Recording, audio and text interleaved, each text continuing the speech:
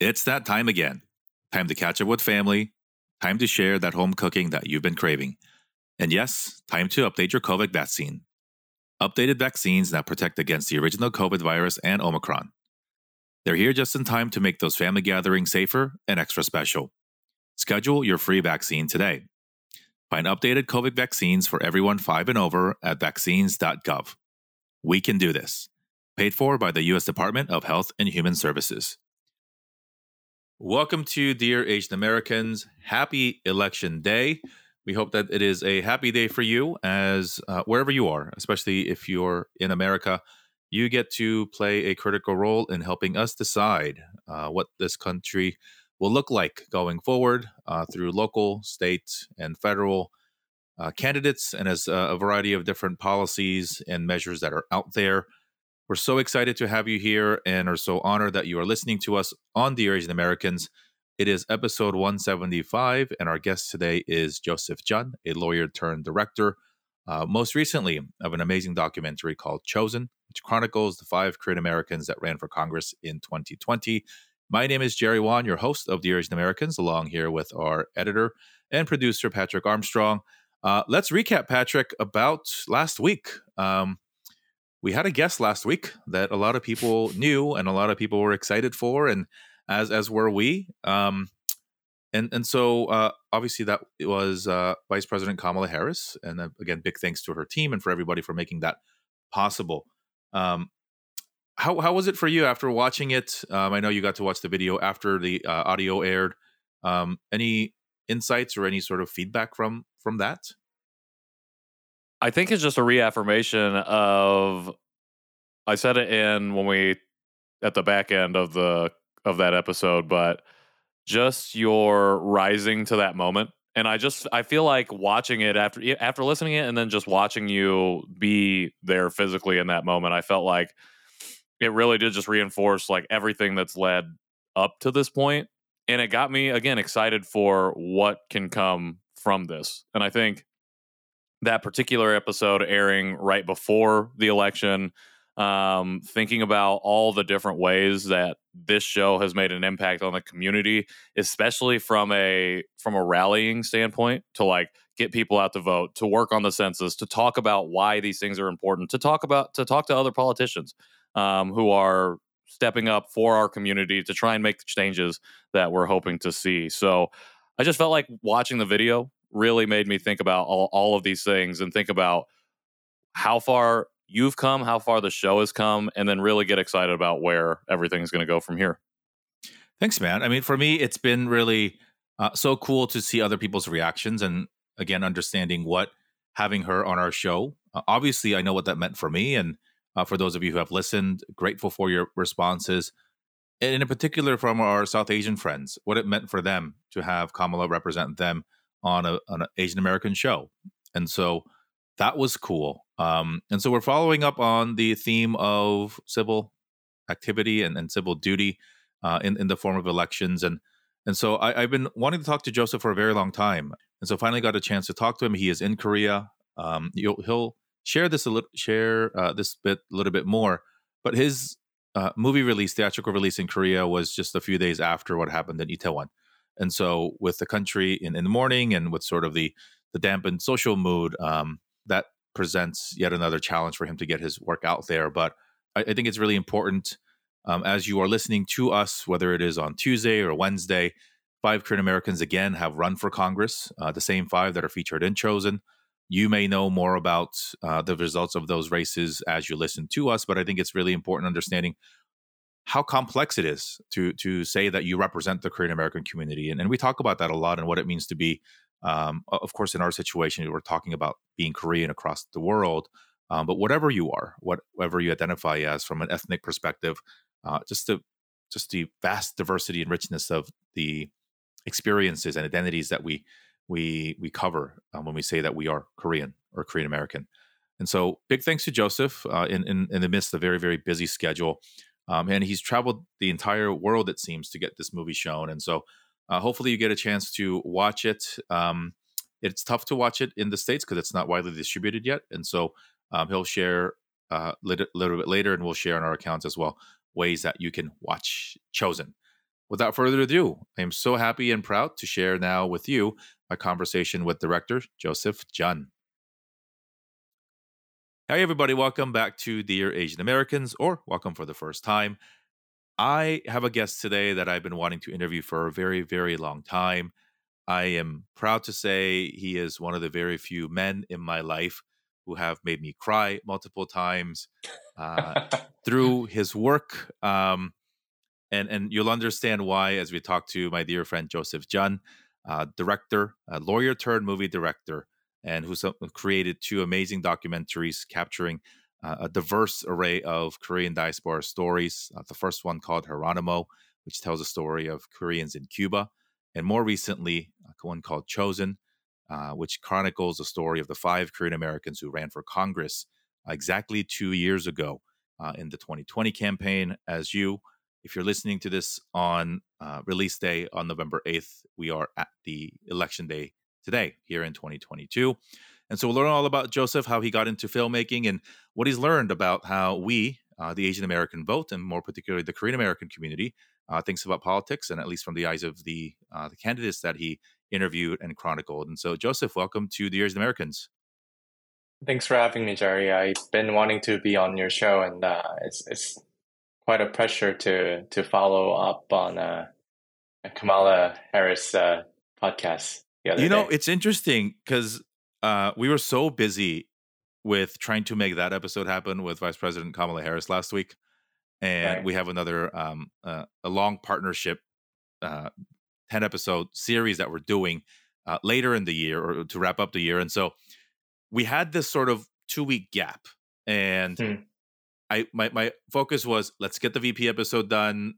If you listen to it, we traveled up to Seattle and did an in-person interview, which we rarely do.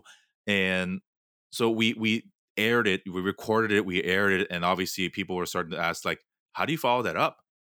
And I was like, I don't know. I don't know how you follow that up, right? Because So you I picked think the easy target. no, Yeah. it's not the easy target, right? Because we aired the Kamala episode, we aired the VP episode in conjunction with her office a week before the election last week on November 1st to obviously bring up interest and bring the focal point back into you should go vote, right? And Right. so Right. as I was thinking about who in my world, who in our community has done work related to obviously campaigns or voting or candidates, some names come to mind, right? Like we'll talk about him today, but he's been on the show before. David Kim, who's running for Congress out here in California 34, Congressman Andy Kim from New Jersey, and he's been very vocal. And there's B. Win in Georgia who's running, and all these people across the country of Asian American descent who are running for office. And I thought something that we haven't really done. And obviously, I love your movie, both of them, and the one in particular we'll talk about a lot today. How about we talk to Joseph? Because 2 years ago, you spent significant time with both the candidates, the Korean American candidates who ran for Congress 2 years ago, and their teams, and then spent the next year and a half cutting it up. And I've been fortunate to see it, and I know that you've literally been traveling the world showcasing your work. And so I could not think of a better, more perfect person to have this discussion on election day. If you are listening to us in the morning, fill out your ballots wherever you are, drop it off at the ballot box, go stand in line if you want to go vote. It's not too late to go volunteer.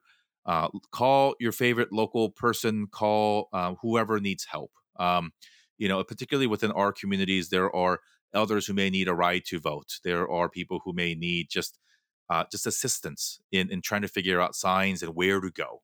And so, if you believe in the power of our democracy and believe that it is critically important at this juncture for us to state our voice, whether or not you live in an extremely red, blue, left, right state, it doesn't matter. We certainly encourage you to vote. And if you're listening to this in line to wait to vote, tell the person in front of you and behind you to listen to our podcast, because that's how we grow. And then tell them to go watch Chosen. Man. So tell us about the Joseph Jun story. How did you become Korean American? When did you immigrate to the States and become Joseph Jun? And tell us about sort of when, where, and how you came to be, and then how that impacted the way that you saw yourself in America. Sure. I was born in Minneapolis, Minnesota. My dad was getting a degree there when he had me and my younger brother. And as soon as my younger brother was born, my dad landed a job at a university in Korea. So he decided to move back. So that's when I was 3.5 years old. I moved back to Korea. And from there on until I turned 18, I lived as an average Joe, literally speaking, in Korea as a regular Korean kid attending Korean regular school and all that. My dad, being a professor at a university, his sabbatical year fell on my senior year in high school. And so when I turned ninth grader, 고1 in Korean, my dad gave me an ultimatum. He said, Joseph, you're born in the States, so you have a dual citizenship. By Korean law, you have to renounce one citizenship and just keep the other. Right now is the time for you to make that decision, right? And here I am, listening to my dad, a 16-year-old kid, high school, first year, a ninth grader, not really understanding the weight and significance of choosing a nationality. I was debating. I mean, it wasn't such a serious question at the time. And I didn't know what to do. I was doing okay in Korean school. I had many friends. I was playing basketball at my high school. There's no reason for me to sort of stay the course, right? Go to a Korean university, serve in the military, and just live as a Korean citizen. But by virtue of having been born in the States, I also had an option to go to the States. And it was around this time, Jerry, I watched the film titled The Dead Poets Society, in which Mr. Keating, played by Robin Williams, utters the famous phrase, right? Carpe diem, seize the day. And once I watched that and profoundly moved by the Carpe diem sentiment, although I was doing okay in Korean school, I didn't enjoy its suffocating education system.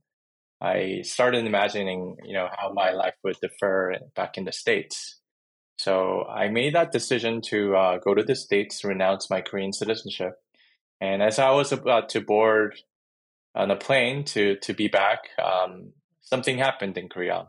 I don't know if you remember, but that's right around when Steve Yoo Seung-jun incident broke out.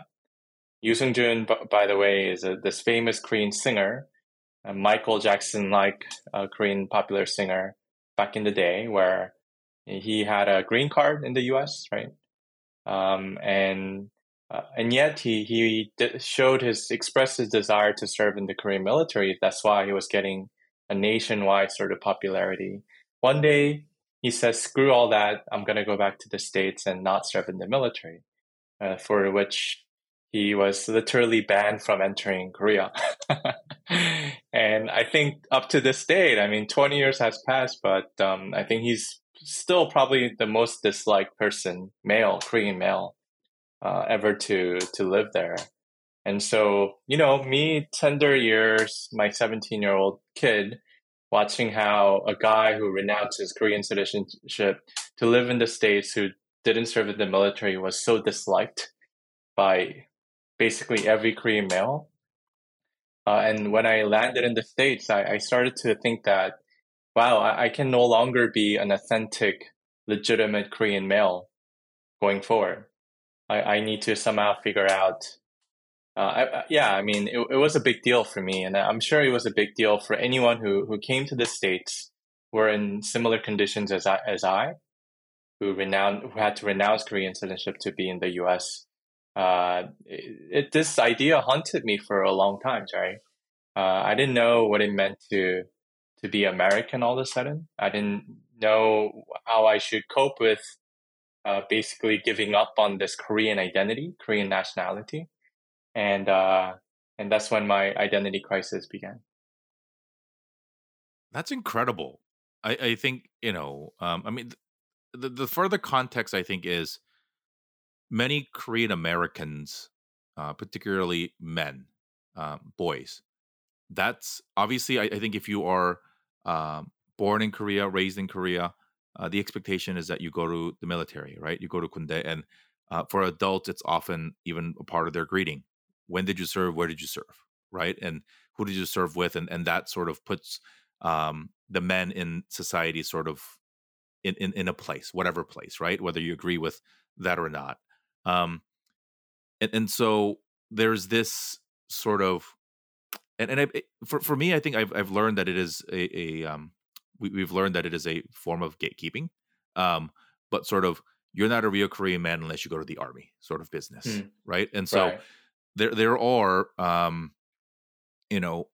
families who strategically plan their immigration or their children's birth so that they don't have to worry about that. And for folks like me, in my case, we came here when I was 8. There's this sort of, unless you earn your American citizenship through the process, even if you hold a green card, there is a real risk that you go to Korea to visit and that they have the right to draft you in a way and to hold you and to force you into the military and suspend your passport, because with a green card in the States, you still technically are a Korean citizen.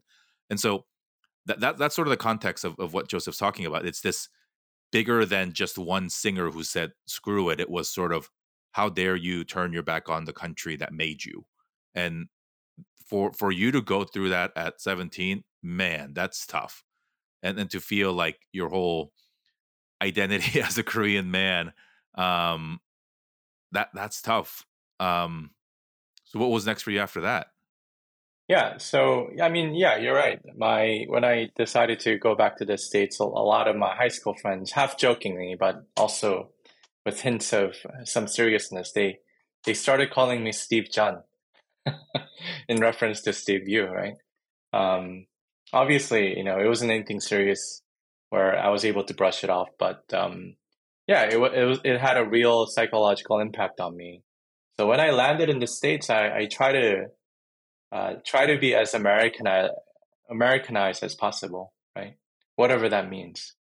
I wanted to be white. I wanted to be as mainstream as possible because, um, to me that was a surviving mechanism because I had no sort of country to return to. I mean, it sounds dramatic, but seeing witnessing the reaction against Yoo Seung-jun at the time, Steve Yu, really was a big deal. So, I try to make sense of what it means to be Korean outside of Korea who didn't serve in the military. I try to make sense of what it means to be American, right? And, I think my approach at the time was quite binary, meaning I was trying to place myself between these two spectrums of America and Korea as a country. And so I stopped speaking Korean altogether for a good 4 or 5 years. I try to only hang out with English-speaking Korean American friends. And it wasn't until I went to college and attended KASCON, Korean American Students Conference. That year, it took place at UW, 2005, and walked into a seminar that was led by none other than K.W. Lee, who's this legendary Korean American journalist, who talked about basically the importance of 1992 LA riots / civil uprising and what it means for the collective Korean American identity, right? It's funny because at the time I was studying film in the undergrad at UC San Diego. I was carrying around a camcorder to film things interesting, and I took out my camera because there was this harabaji, old grandpa, basically dropping F-bombs, yelling at us, 19, 20 some year old kids who are spoiled and thinking that we're privileged. We were studying in universities. And he was basically saying, you spoiled brats, you think you're all that, you're nothing, you come from this humble beginning. And then he started, giving us detailed accounts of LA riots and how our parents' generation had to suffer through that to give you guys better opportunity. And it was such an emotional moment because, this old man, 80-year-old guy was crying, and he was cursing at us because he couldn't contain the kind of anger and rage, right? But he had nothing but hopes for us, right? He had nothing but um, high expectations for us. But he really wanted to convey that message, and it really spoke to me. I felt almost as if I became Korean American listening to his speech at the time. I took out my camcorder, started filming him, and this actually becomes the opening scene of Chosen. So that opening scene, is the moment in which I became Korean American, right? What KW Lee says about the importance of LA riots, he says, Korean immigrants, we're Korean immigrants before the riots, but we became Korean American after what had happened. Just like the way the Japanese internment camp experience sort of defines and redefines the Japanese American experience, right?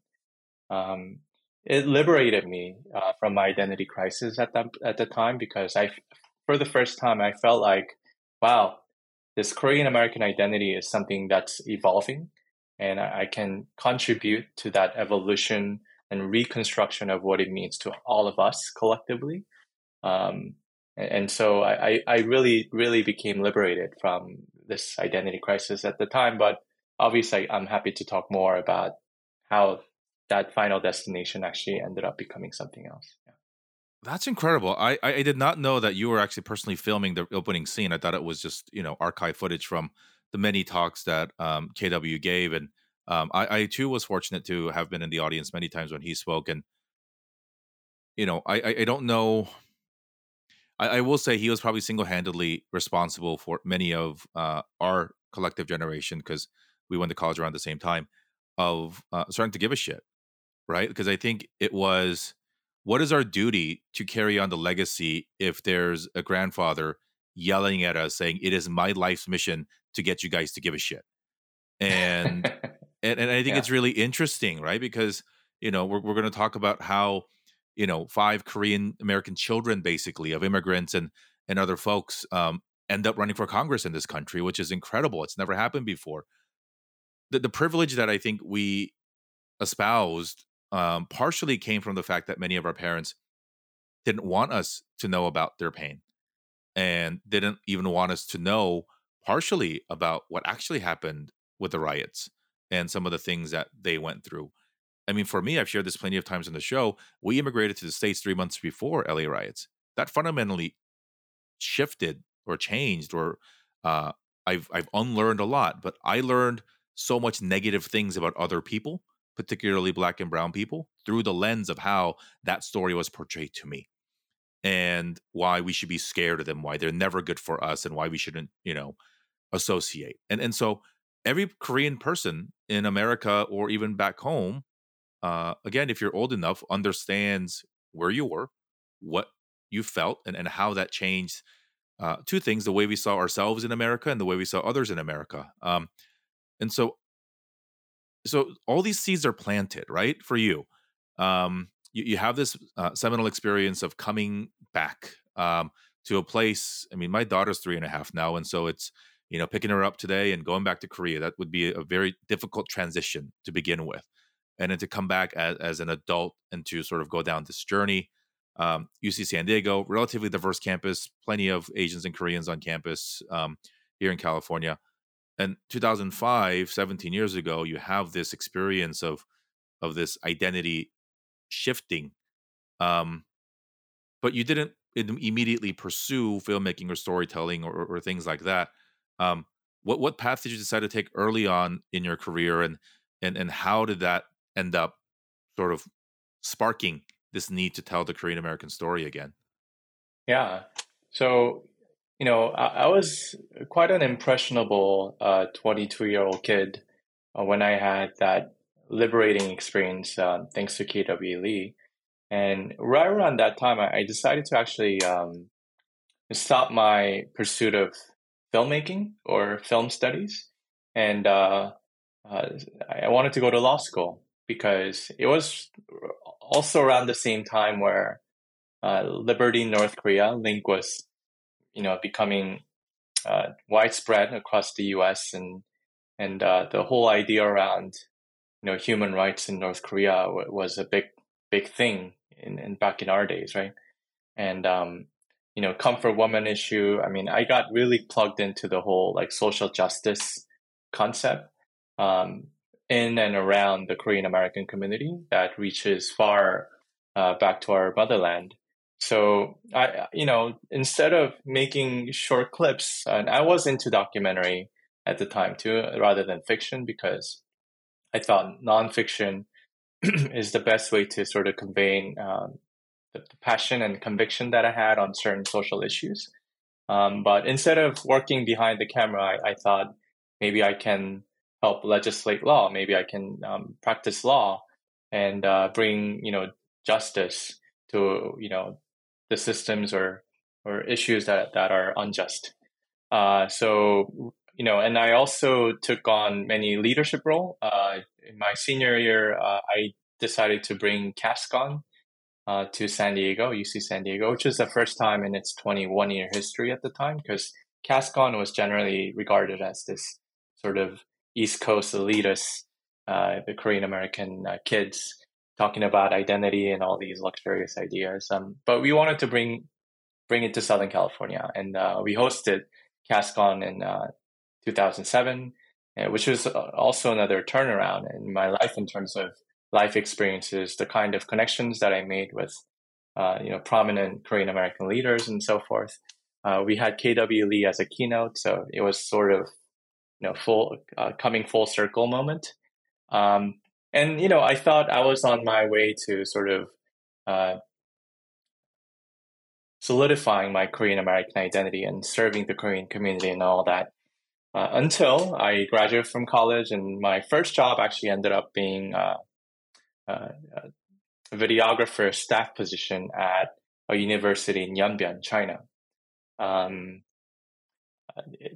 UST, the university was called UST, Yanbian University of Science and Technology, which is founded by this Korean American man with a mission to cultivate and educate future leaders of Korean ethnic Chinese people in Yanbian region, which shares its border with North Korea. And I went there because I was studying for the LSAT back home where my parents reside in South Korea. And this position opened up, and I said, I want to be there. I want to experience somewhere other than the US and Korea. So I went there. And I started meeting, befriending Korean ethnic Chinese people. They're called 조선족. And one of my closest friends, Il-su, one day pulled me over and he said, "Hey, Joseph, have you heard of this apple, this fruit called apple pear?" Right?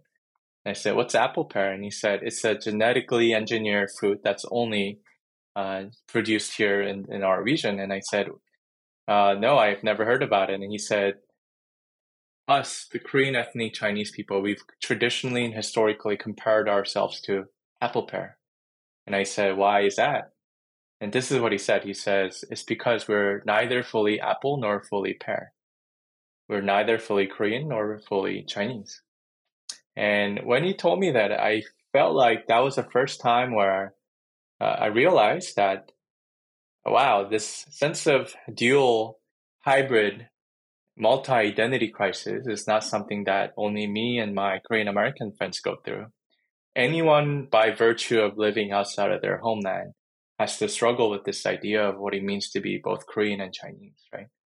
And after that experience, I started backpacking across different parts of the world, thanks to mission trips, short-term volunteer trips, internship, you name it. I went to Germany and I ran into Korean German community, and whom told me about the same thing about their identity crisis, how they feel neither fully German nor fully Korean. I did an internship in Brazil, got plugged into the Korean Brazilian community.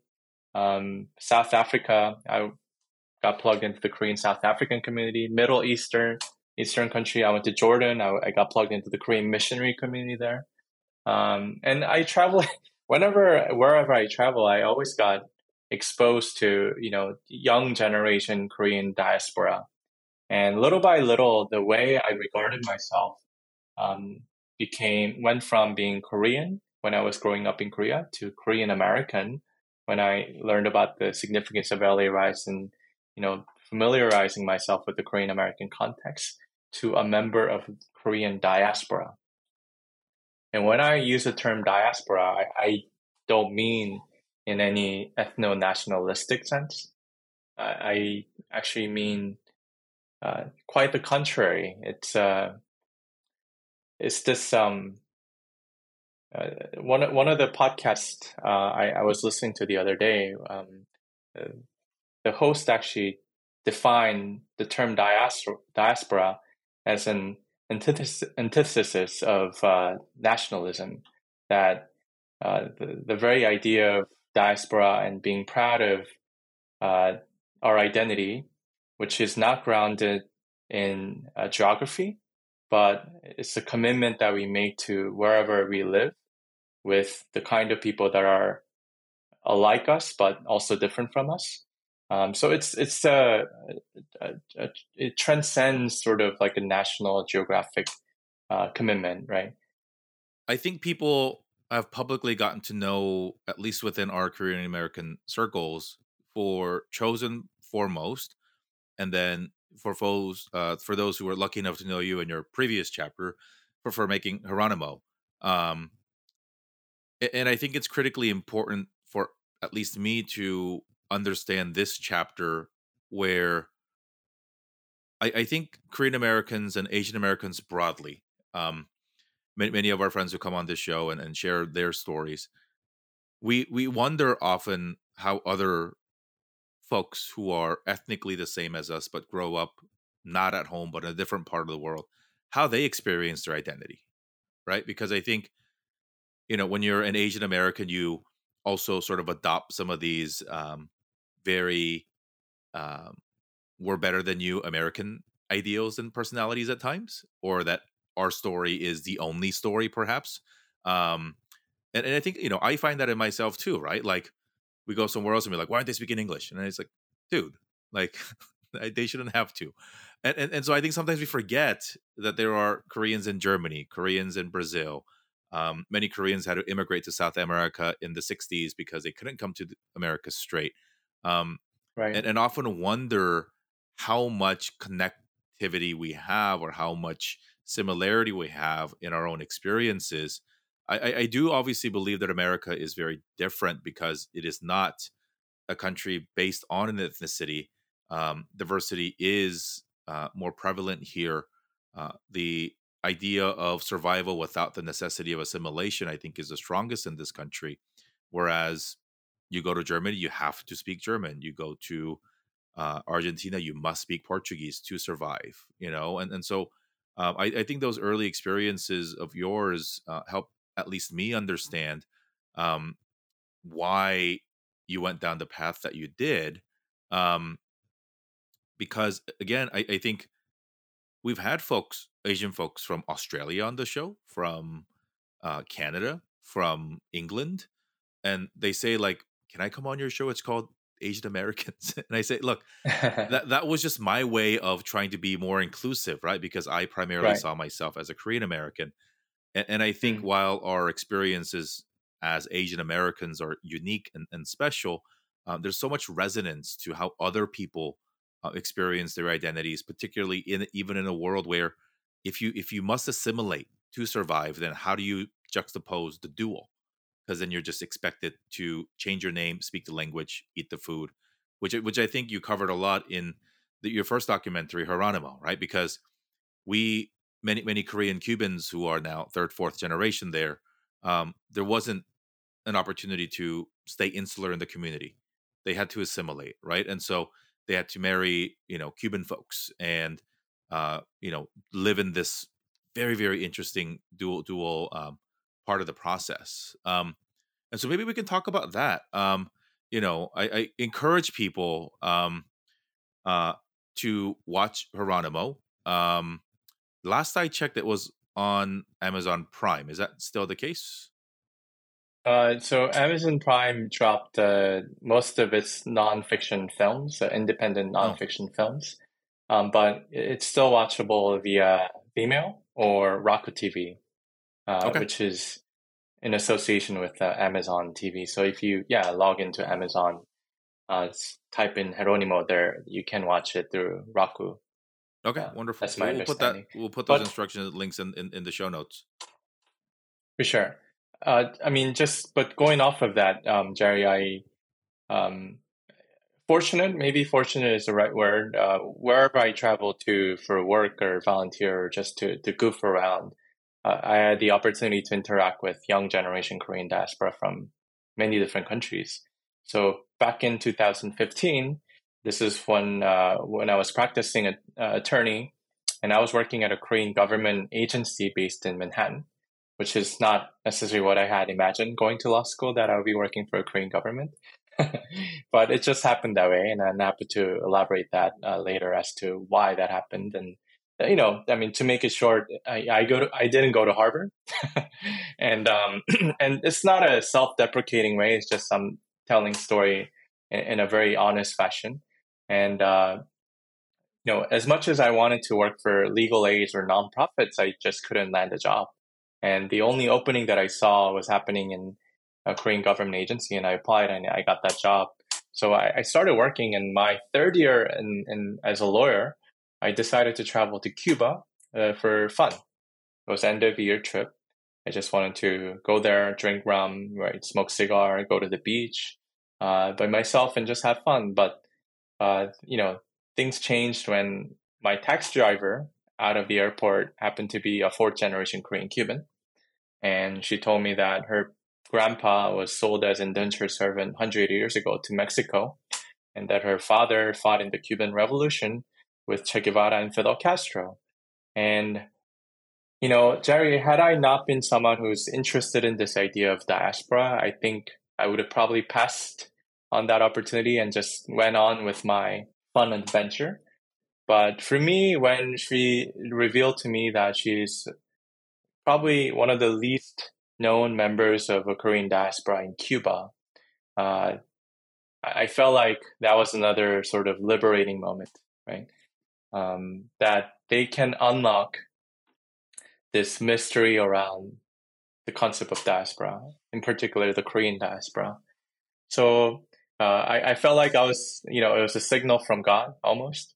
And I decided to go back and film them. So I went back to Cuba 5 more times, initially thinking that I'm going to create a 20-minute YouTube clip, which in fact turned out to be a 3-year filmmaking journey. And somewhere in the midst, I quit my lawyer job because I thought only 1 year sabbatical year would be sufficient for me to finish and come back to practicing law, which never happened. So there it is. Geronimo was born. It was released in Korean theaters in 2019, November, and it's watchable in Vimeo and back in the US because I didn't find the proper sort of distribution channel back home. And to finish off that journey, you're right. I mean, Jerry, I think a lot of my Korean American friends generally stop. And, I don't want to speak on their behalf and I don't want to generalize it too much, but generally, when Americans just, I guess, mainstream white Americans ask us who we are or where we're from, we would initially say, like, I'm from Fullerton, I'm from New York City. But they say, what's your ethnicity? Then we would probably go say, we're Korean American, we're of Korean descent, right? But and that's how I used to sort of define myself, is that I'm Korean American.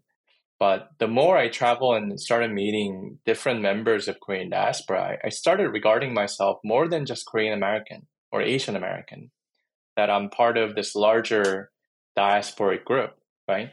And whenever still to this day, I meet Koreans from Uzbekistan or Kazakhstan or Brazil, I have this immediate affinity because I want to learn about how they define their own identity and what are some of the LA riots kind of moment in their collective history that necessitated their complete assimilation or localization to their local culture. Because every Korean diaspora has those moments. Every diaspora has Haigu moment where they were initially Korean immigrants, but they became Korean Japanese, Korean Chinese, Korean Uzbek, Korean Kazakh, and so forth. And I found that to be fascinating. Yeah. I think for me at least, the notion of identifying as a Korean American, I think is for many almost a survival mechanism to be seen by white Americans or other Americans as I'm one of you. I just happen to be ethnically Korean. Because I think when you identify as simply Korean, it connotes both ethnicity and nationality. And because that conversation explanation is one that's annoying to have and perhaps unnecessary to explain, like there are two different things called country and ethnicity. Right. To say like I'm Korean American just means like, hey, like I am American of Korean descent. And Mm. but I think particularly having seen um, when I saw Geronimo, it was just, I mean, one, I cried my eyes out because I think you feel the indescribable word that we know as Han. We're just like, I feel their pain, and that could have been me. And there's this theme throughout uh, that movie, which is when the Korean Cubans went to Cuba, there was one Korea, and for them, there's always one Korea. There will always be one Korea. For us, born in the '80s, grandchildren of the full, our grandparents who fought in the war, the only Korea we've known is a split Korea. And take any other country who's been through civil war and other wars, you might have similar stories to talk about, right? Obviously, Joseph and I are both Korean, and this is this is our family history as well. Like, and so to hear that, I think is to hear about their stories and how I thought I was a pretty good Korean in a way of understanding my culture and values and history to an extent and all these things. And it just kind of, hits you in the face. You go, you don't know anything about what it means to be Korean. And and it's in that moment too that I realized, hey, I actually may not ever know. And it's beautiful to think that um I I actually became more proud to be Korean after watching Geronimo than I think a lot of things that have happened in my adult life, because it empowered me to understand that we are greater than the Korean American experiences that I was limiting myself to. Because when I think about my identity, I just bifurcate and I think about my cousins who never left Korea and then me, and you go, okay, I'm Korean American and they're Korean, and how do our lives differ? And you don't think about all these different nodes of different um, things that have happened. And so I think that's really really fascinating. Folks, if you can, and we'll put the links to the Vimeo and wherever you can watch Geronimo. Just fascinating, and for history buffs, even the connection of a Korean person impacting and affecting Cuban culture and politics, and therefore global culture and politics, I think is just astounding. You know, Tomorrow, after all, is elect or today is election day here in the States, and again we have 5 Korean Americans running for Congress, the same 5 that ran 2 years ago. 4 are running as incumbents. One, the same one who lost 2 years ago, our dear friend David Kim, is running again in the same district against the same incumbent opponent. Um, we hope that by the time you listen to this, or maybe later in the week, you can hear this with the context of good news. Joseph and I have no idea what's going to happen um, tomorrow or whenever.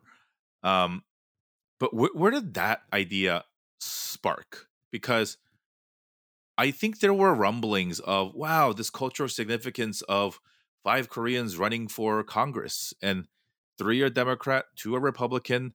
Um, you know, I think growing up in Southern California, like I knew of the 2 that were running here. Marilyn Strickland was somebody who was new to my world. Obviously, Andy Kim from Jersey, same as well. Nobody knew who the hell David Kim was. Um, you know, uh, my friendship started with me watching an Instagram ad saying like, "There's a Korean guy who just like is around my age who just thinks he can just run for Congress. Like, what the hell?"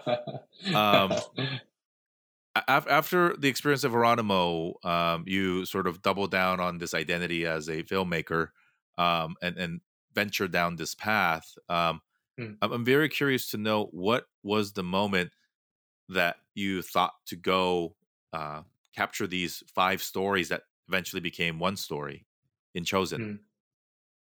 My initial impetus of why I wanted to make Chosen comes surprisingly, Jerry, not from this call for the need for representation of API or Korean Americans, but rather it comes from this question of what can members of Korean diaspora uh, potentially do for the peace process in the motherland. And I wanted to differentiate these two notions because, um, because throughout making of Jeronimo, my first film about Korean Cubans, I really wanted to delve deeply into what it means to have a diasporic identity. I just want to quickly quote an interview from the Jewish rabbi, the Reformed Jewish rabbi who appears in Jeronimo, who tells us that the beginning of diaspora, the heart of diaspora is pain. It's the pain of our parents or ancestors having to leave their homeland.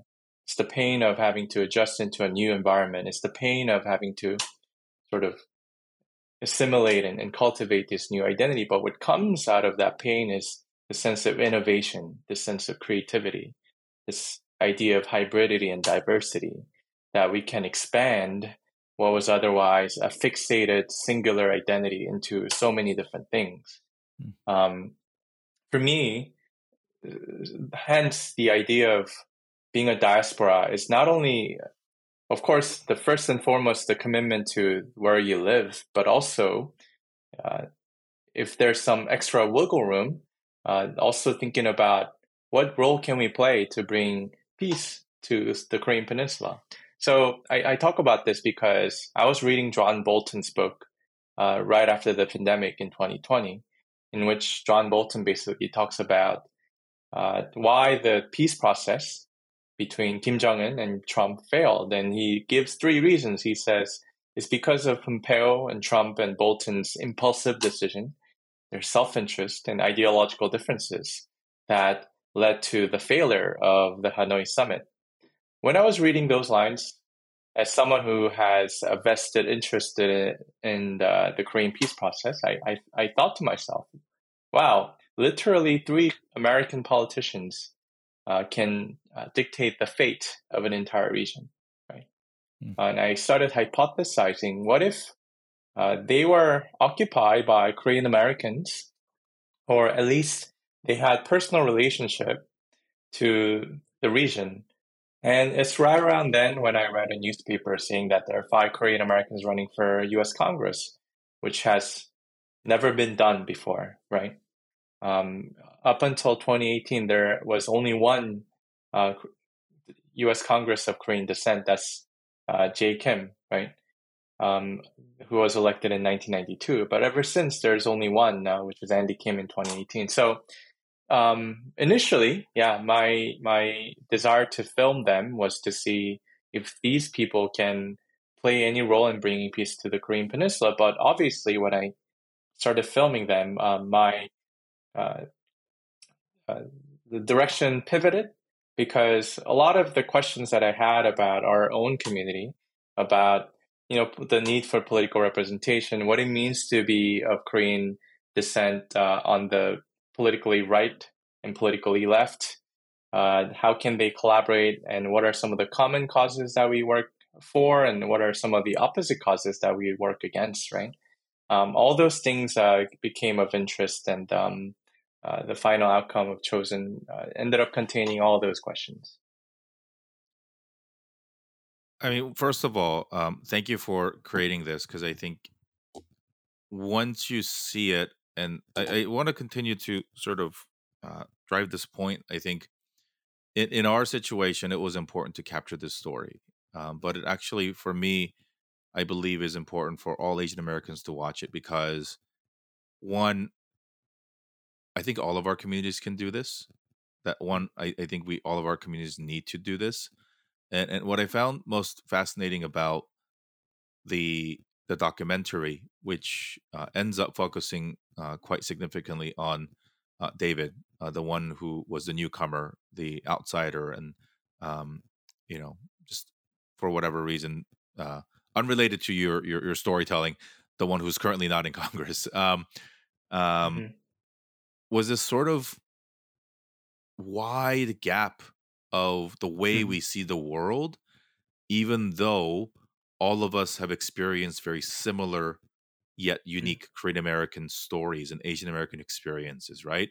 You Hmm. use Saigu or the LA riots as a pivotal storytelling anchor in sort of how we see the world and how that activated Korean American activism politically. Hmm. For all intents and purposes, whether it was the candidates themselves or the parents, had experienced LA riots in a very different way, and many will say that shifted the way that we saw ourselves in American society. And so, Hmm. when we think about the complexity of the Korean diaspora, boiled down to the Korean American experience, boiled down to Hmm. a singular event that was so important for us to understand how we see each other in the world, and then to Hmm. have people that are at the opposite ends of the socio-political spectrum, uh, basically campaigning and saying similar things, that the way that I see America and the way that I see solutions are best for our Korean American community. I think, if you listen to the show for anything longer than this episode, you know how I generally feel about the world and politics. Um, and I think Joseph and I agree on many things. But it was just really interesting. I think trying to withhold judgment and trying to bite my tongue as I'm watching this, because it does get you emotional to think, how can we be so similar? How can we have such shared experiences and think so differently to the point that we're running these campaigns and trying to raise money to go get votes so that we can go to the US Congress, which for immigrants is part of this once thought to be unattainable dream, because many of our parents saw ourselves as outsiders of this American ecosystem. You had a front row seat to that. Um, what were your thoughts going in? Did you have any? I mean, you're a filmmaker, but you're also a human, right? And so, like, how did you balance the objectivity versus your own perspectives going into it? And did going through that and having the conversations with the candidates themselves at the time uh, help you shift the way that you saw our community in light of different political belief systems? I was reading this one book quite least recently, and the author basically argues that the strongest pull that brings people together or divide people uh, is actually ideology over ethnic common heritage, right? The case in point is the Korean Peninsula, right? We're same people, arguably same history.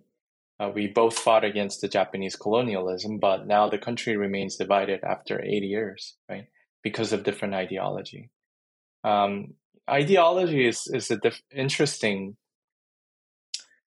concept, right? Because as you pointed out, Jerry, all five candidates went through LA riots together, right? And they all felt the urge to have political and social representation in the U.S. Yet, the outcome of that political leadership uh, manifests itself extremely differently in terms of ideological spectrum, right? Um, well, Jerry, the last thing I wanted after making Chosen was to create further division. I, at the end of the day, I really wanted to humanize every single character because it was my attempt to sort of understand where they come from. And I'm talking about some people who are, it's safe to say they hold far right beliefs, among some of the candidates. And it's also, I think fair to say that David Kim holds a fairly pretty progressive ideals, and it cannot be more different, right? But one of the guiding principles of why I wanted to make was chosen was to question how can we still peacefully coexist amidst our differences? What are some of the unifying points that can still bring us together? So at the end of the movie, this is not a spoiler, but all the four elected Korean Congress people, they end up voting to pass the anti-Asian hate crimes bill, right? So there are moments in which we can still come together and work for the same cause, but there are also other times where our worldview cannot be more different. And it's difficult because I'm happy to elaborate on this, but the role that evangelical fundamentalist sort of Christian worldview plays in their political sort of affiliation, I think is huge. I think their religious beliefs significantly dictates their political positions, and without making any moral judgment, um, I think it can be problematic sometimes. Then let's.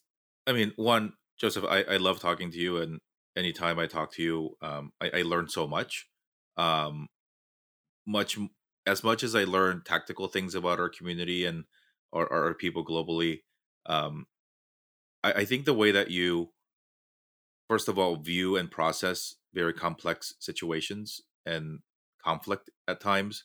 I learned so much because I think it has been so, uh, dare I say, easy to pick a side and to put our blinders on and saying, if you don't believe with me, then if you don't believe what I believe, then you're a bad person. Or, I can't agree with you on one thing, and therefore we probably don't have a lot in common. I think it's been so hard to step back and to um, try to see issues and people in the world with a little bit more objectivity.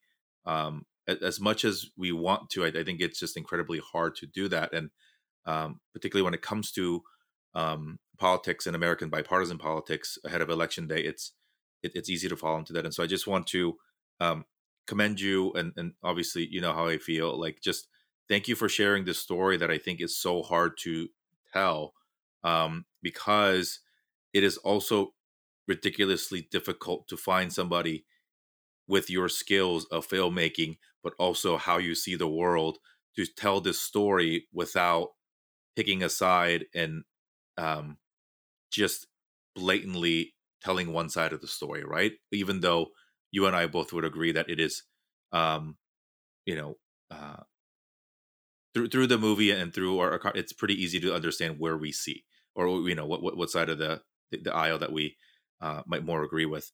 Um, what are some of the lessons that you've learned, or I mean, we'll watch a movie that's at 90 minutes long, but for you, it was a months long process, a years long process in editing and making sure that we got to see a cut of the film that you were definitely proud of. Um, what lessons can you share, if at all, about how we have more moments of unity and how we have more conversations that are productive?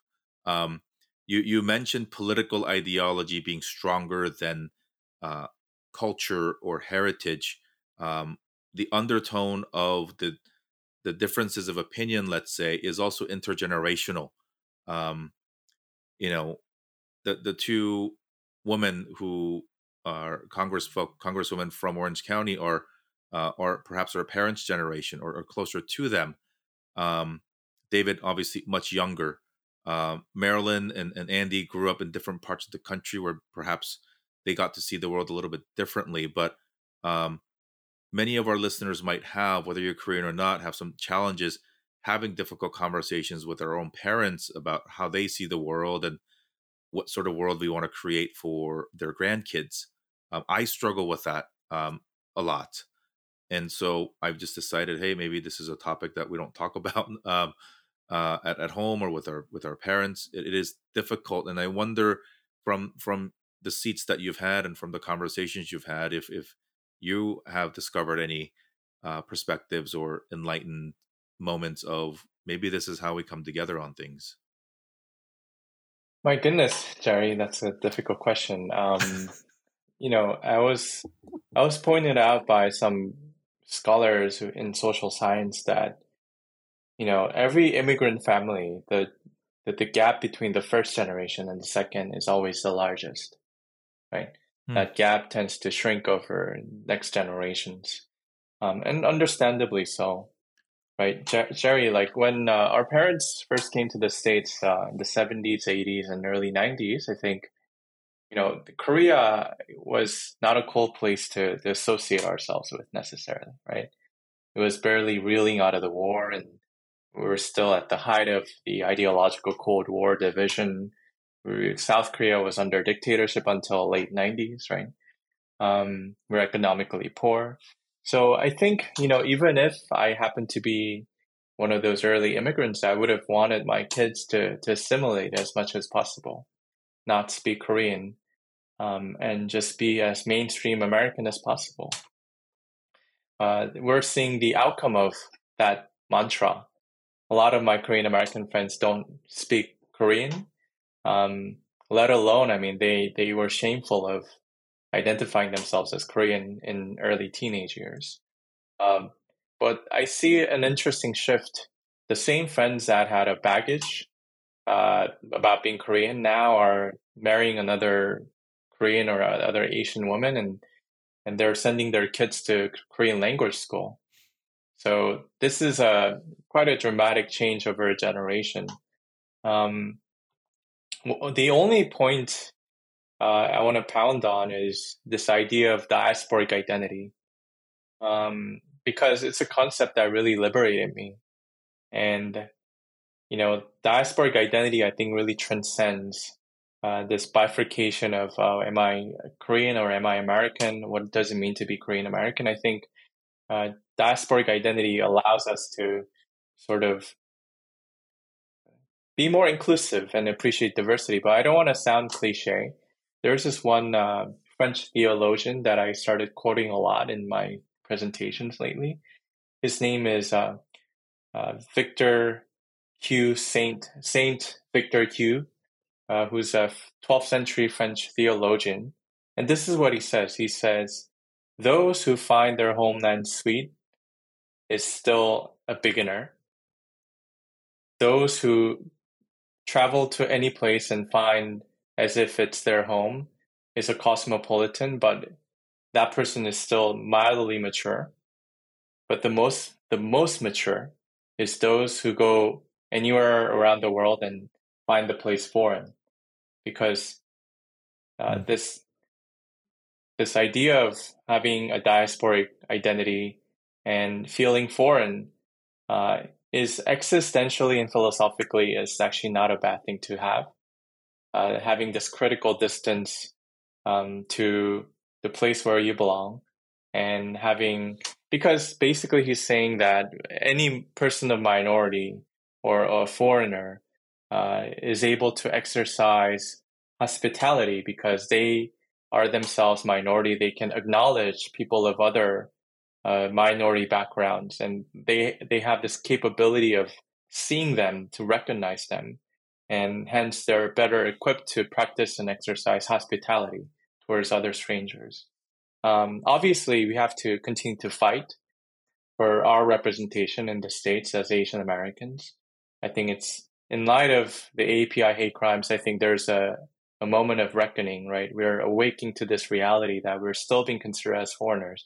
Obviously, we have to build coalition and solidarity to fight for our equality in the States, but, purely from existential perspective and in terms of sort of self-reflection and philosophical contemplation, I think this idea of us being diaspora is not such a bad thing. And I think Geronimo is someone who figured out what it means to be both not only Cuban and Korean, but more than that, who transcends this fixated identities. And I think he was able to achieve that because he had this critical distance to the things around him.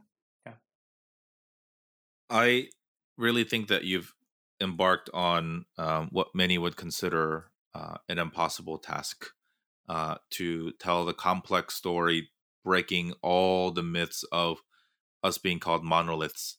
Um, and I think people walk away inspired, perhaps upset, but ultimately, I think with an open mind to reconsider how we talk about ourselves and our communities. In the grand scheme of the 23, 24 million Asians who live in the States, uh, you chose to tell the story of 5 people that represent a portion of that community to the tune of about 2 million currently Korean Americans in the States. And just the vast differences of people's experiences, how they see the world, and how they view themselves as a part of the solution to make America better, however they define that. I think it, it gives us hope in a way to understand that we have much more work to do, but that there are those of us willing to do the work. Um, Again, this is not a partisan film, although I also share this at the screening that you first did in LA. It feels very much like a David Kim Hite film. Many people walk out of it pulling Yeah. for the guy and falling in love with David because he's so Yeah. genuine and just so authentic in the way that he believes in his ideals. And Right. um, Right. we're rooting for David, Yeah. particularly tomorrow. And um, you know, and the other part too, I think, is um, I wonder, and I know because you filmed this during the pandemic, which is also another very, very challenging thing that you had to deal with, and not all 5 candidates actually filmed at the same time. Um, I wonder how they feel about how special it was to be a part of this journey, because when you're trying to win your congressional seat to represent your district, to do right by your immediate community, sometimes it's easy to lose sight of what the grander, perhaps, significance is that in 2020, 5 Koreans ran. And hopefully this becomes a commonplace thing, and it becomes the first time that 5 Koreans ran, and we'll always have many of us running to represent a variety of local, state, and federal positions. Um, but share with us if you can. You know, the film is now out in Korea, and so if we have friends in Korea, please encourage them to go see it. You have literally traveled the country. Following your Instagram made me feel like I didn't travel enough, even though No, I that's am on not the road true. quite a bit. And then you have literally traveled the country sharing this film. Um, Mm. what are there memorable feedback moments from the 5 candidates themselves, and what other memorable feedback points do you have? Because you've showcased this film in cities large and small, in rural parts of the country, and in many states, and so curious to hear what you have heard after people view it.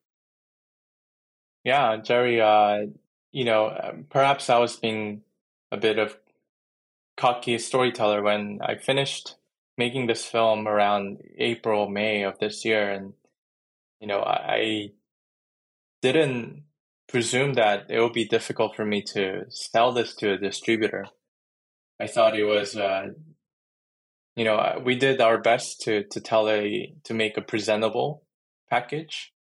And after pre-screening to our targeted audiences, we became confident that this is a story that is much needed, not only within the KA or AAPI community, but in the larger America.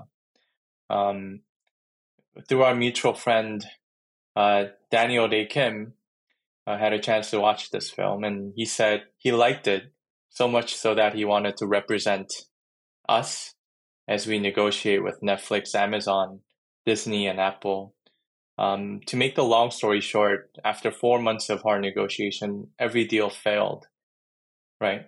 And now we're back to square one because there's no one who was willing to distribute Chosen. I took it upon myself to travel to every single college or communities So prior to landing in Korea 2 weeks ago for a theatrical release here, I had 45 screenings across 30 different cities, 15 of which were college campuses. And I have a lot more requests coming up throughout December and January of next year. And memorable moments. I had multiple occasions where relatively young, maybe college or young professionals, even high schoolers, would um, initially come because their friends asked them or their moms dragged them, and they were sitting reluctantly, waiting for it to end. But telling me afterwards that they felt like they were seen for the first time on the big screen. They felt like their family story was being told in an authentic and non-scripted way for the first time.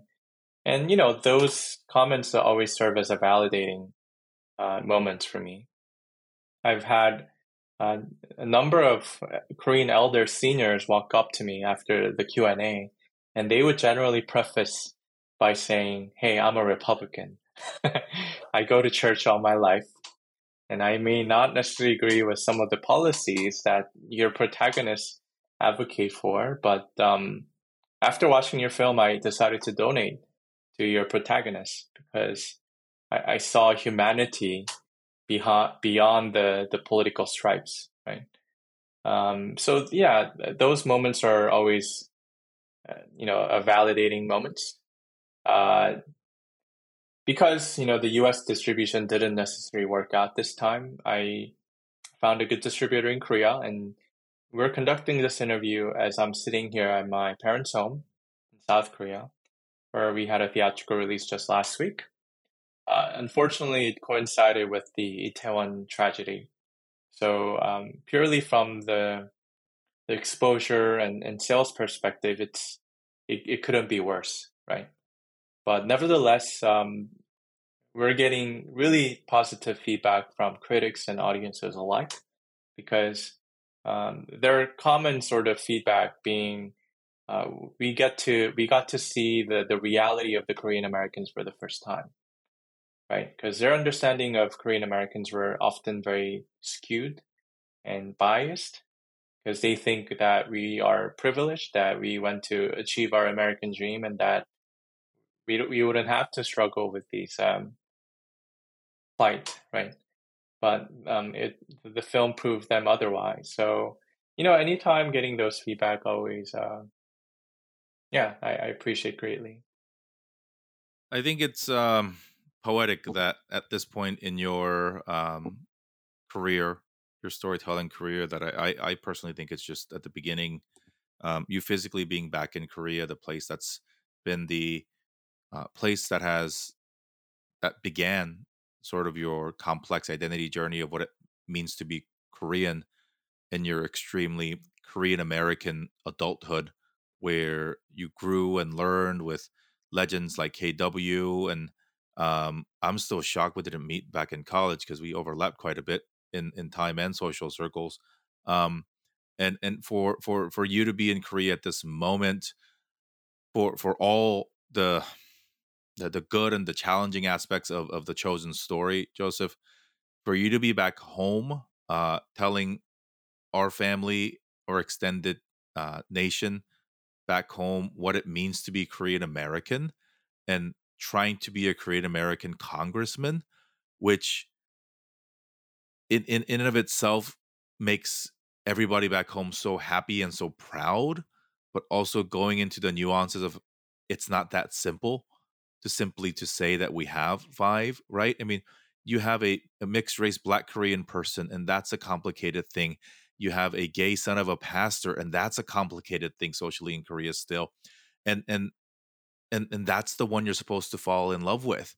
And I hope, as challenging as it has been for us, as it continues to be divisive and economically challenging, and if you pay attention to politics in Asia and Korea, it's much of the same. Um, to find humanity through your story, to find common ground, and to find hope, to understand that we all just want to do right by our parents and our ancestors who gave us this opportunity, and to create a path that is a little less bumpy for our kids. And how we define that, I think, is where we find um, ourselves at odds at times. But um, you have such a gift of storytelling, and I am so honored to call you a friend and a brother in this journey. It's been really magical to get uh, a seat in your journey. And I know we've had many conversations offline about the challenges of me and you both trying to stubbornly tell our stories and make some money doing it. Um, uh, and so we'll just throw it into the universe. If you're listening, and if you uh, would like to screen Joseph's films, and if you're in a position to make an introduction, or to perhaps have the stars align so that more people can see it, um, you know, and as I started with, I purposely wanted to invite Joseph today, um, to hopefully give everybody, and even myself, remind myself about the complexity of what elections mean, and especially when it comes to representing our community. Oftentimes, mainstream media, American media, likes to point us as a monolith and saying the Asian Americans think this way, and they're going to vote this color, and it's not that easy. And I think Chosen does a wonderful, um, wonderful job of sharing how complex that is. As we wrap, we have a signature way that we end the show. It's in the form of a letter, um, to the Asian American community, to perhaps in our situation, to all Asian diaspora around the world who've had so many unique different experiences of uh, being wanted and not wanted, and how we see ourselves. Share with us perhaps some lessons and some perspectives that you've gleaned along the way, and help us close out the show by completing the letter. Dear Asian Americans. So, before I say that, I just want to uh, tell you that the sentiment is mutual. I expressed earlier that I had 45 screenings before arriving in Korea, and I think roughly 25 of them were set by Jerry, thanks to his No, that's not LinkedIn true. blast and very generous introduction left and right. He's been one of the strongest champions of my humble cause, my humble storytelling, and I always look up to what you've been able to achieve. I mean, sitting down with VP, I was so vicariously living through your own experience, and I was so happy for you. And yeah, it's great to have a brother like you, and I look forward to a lot more storytellings that we'll be collectively doing going forward, um, shedding light to stories that deserves to be told. Right. That said, dear Asian Americans, please be empowered by your hybrid, complex, dual, multi-identities, because that is your strength, that is your story. Um, and first and foremost, by virtue of being Asian American, you're also a member of diaspora of your ancestral home. And I also want you to be empowered by that experience of collective accumulated legacies, sacrifices, uh, and pain that ultimately begot who you are as this innovative, beautiful, creative person. So please be empowered. Thank you. We can't share our stories without the storytellers. And um, I know we host a podcast here, and we try to get some of these interviews on video, but nothing compares to a documentarian following people, real human beings with cameras and with microphones, and capturing the human moments that I think um, help us, as you said, live through the lens of another person's experience. And so I am so excited for what's to come in your career, in your journey. I got to interview the first Asian American vice president in a podcast last week, and I hope that one day you get to make a documentary about the first Korean American president in this country, and the very many other amazing Korean folks around the world who are, again, doing our ancestors right and trying to make the world a little bit of a better place for future generations. And so, go vote, encourage other people to vote, give a little bit of extra money today if you can to the causes and the candidates you care about. And regardless of what happens today, regardless of who you're pulling for, obviously it's not all going to go your way, my way. Continue in the fight and to get invested in how we can build long-term structures of support and community so that we can perhaps do this again in 2 years, 4 years, whatever that may look like. But really, Joseph, thank you so much for making time. It is already election day in Korea in a way, and I just genuinely appreciate you. Global events have given you many speed bumps in your way to getting your work out there for many people to see. And when it does happen, I know that the fruits of your labor will be even that much sweeter. So thanks so much. Much rest to you, and glad you're getting to spend some time with your family. And thanks again. I really appreciate you having on. Thank you so much, Jerry. I'm always on a listener's end, but thanks for giving me that platform to talk about my own journey. It's been great to be on. Thank you so much. Big thanks to Joseph for making time for this conversation. Really, I led the interview with this, but Joseph, one of the very few people, men especially, in my life who've made me cry. I've cried watching his first movie, Geronimo, his second movie, Chosen, and I'm sure whatever he makes the third one around, I'll cry watching that too.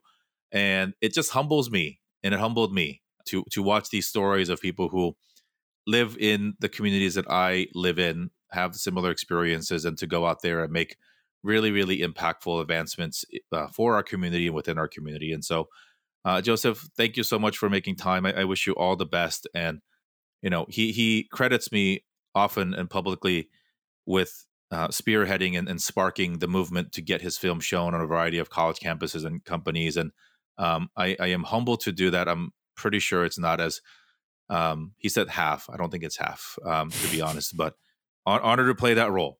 And so if you are able to invite a Korean filmmaker onto your campus to show Chosen or your company, please do so. Please find some budget within your company and school to compensate him for his work. And we put it out there in the universe in the episode. If you are a entertainment executive wanting to buy the next impactful film within the Asian American community, Chosen would love to be distributed widely as well.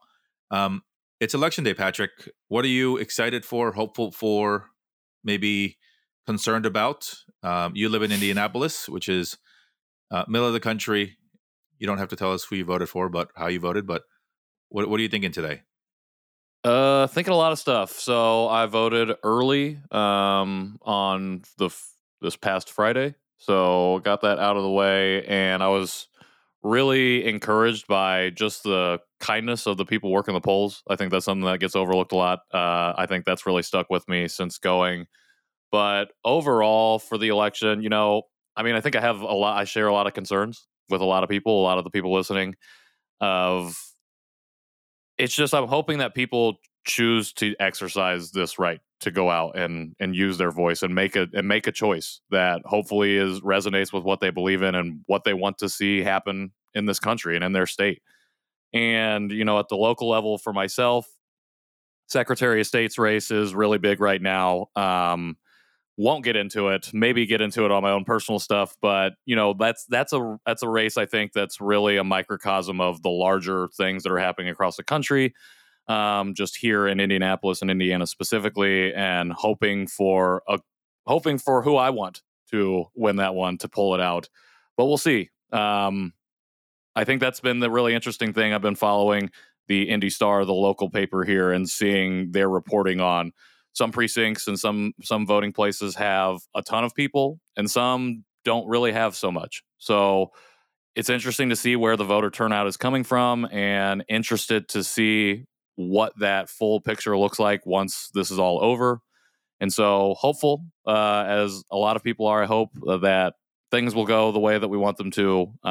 But even more hopeful that people get out and do what they need to do. How about you? How are you feeling? I'm excited. Former guest on the show and protagonist of Chosen, David Kim, is running in California's 34 as a second-time candidate. And so I am personally hopeful that he wins, obviously as a friend and as a supporter. But broadly speaking, I want him in positions of influence in a position of influence to be able to advocate for all of us. And so, going to be actually attending his hopefully victory party or post-election celebration with his team in Koreatown Tuesday night tonight. So really, really excited for that. And I I'll end with this. I think it's really interesting to think about what voting means for so many of us. If you are new to this country by way of first or second generation, even third generation, I bet you most of our parents and grandparents didn't get to vote. And it's because the countries that we come from were not democracies. Maybe some of them are still not democracies. We look at what's around the world today, particularly in places like Iran and other places where people are actually dying for the right to express themselves and to vote. We have that here, and it's not perfect. And I don't know if it was ever intended to be perfect, but we have the opportunity to voice our opinion. And if you're listening to the Asian Americans, you care to a certain degree about making Asian America better. And we're not going to argue or convince you what better means. That's up to you. But wanting to make it better also includes both the opportunity and the obligation to vote. And so it's midterms. It's not the sexiest thing on the menu, but it does have vast implications on women's rights, a whole bunch of other rights that are so important to us. And so think about our parents, think about our grandparents, think about folks back home, family back home who don't get to do what we get to do today. And so, sure, the weather's not great. Sure, the lines may be long. So many different options to vote, particularly if you're in California or New York or other places that allow for mail-in or other sort of options. And so, genuinely hope that you make an impact today by exercising your right to vote. And we'll be back next week with another amazing guest. We are so excited to be kicking off our partnership with Toyota later in the month, later in the year, to finish off the year with amazing content. And so, again, this has been an amazing month for our show. To everybody who's found this new through the Kamala Harris episode, welcome. We hope you stick around. We hope you go back and listen to some of the older episodes. Patrick, what episode are you? 64, I believe. 64. Go back to 64. And if it's not, just look up Patrick Armstrong. And you'll realize that was such a different time in our lives and a different part of Patrick's journey and my journey even too. So I hope you come back to listen. We really appreciate you. Again, big thanks to HHS for their support, their continued support of the Asian Americans. Big thanks again to the folks at Genesis USA, and particularly to Jaws Wang for their support of our episode last week, and to Toyota and to other partners and sponsors who make our job possible. Thanks again. I am your host, Jerry Won of the Asian Americans, along with Patrick Armstrong, our editor and producer. Until next time, please stay healthy, safe, and happy. Goodbye, y'all.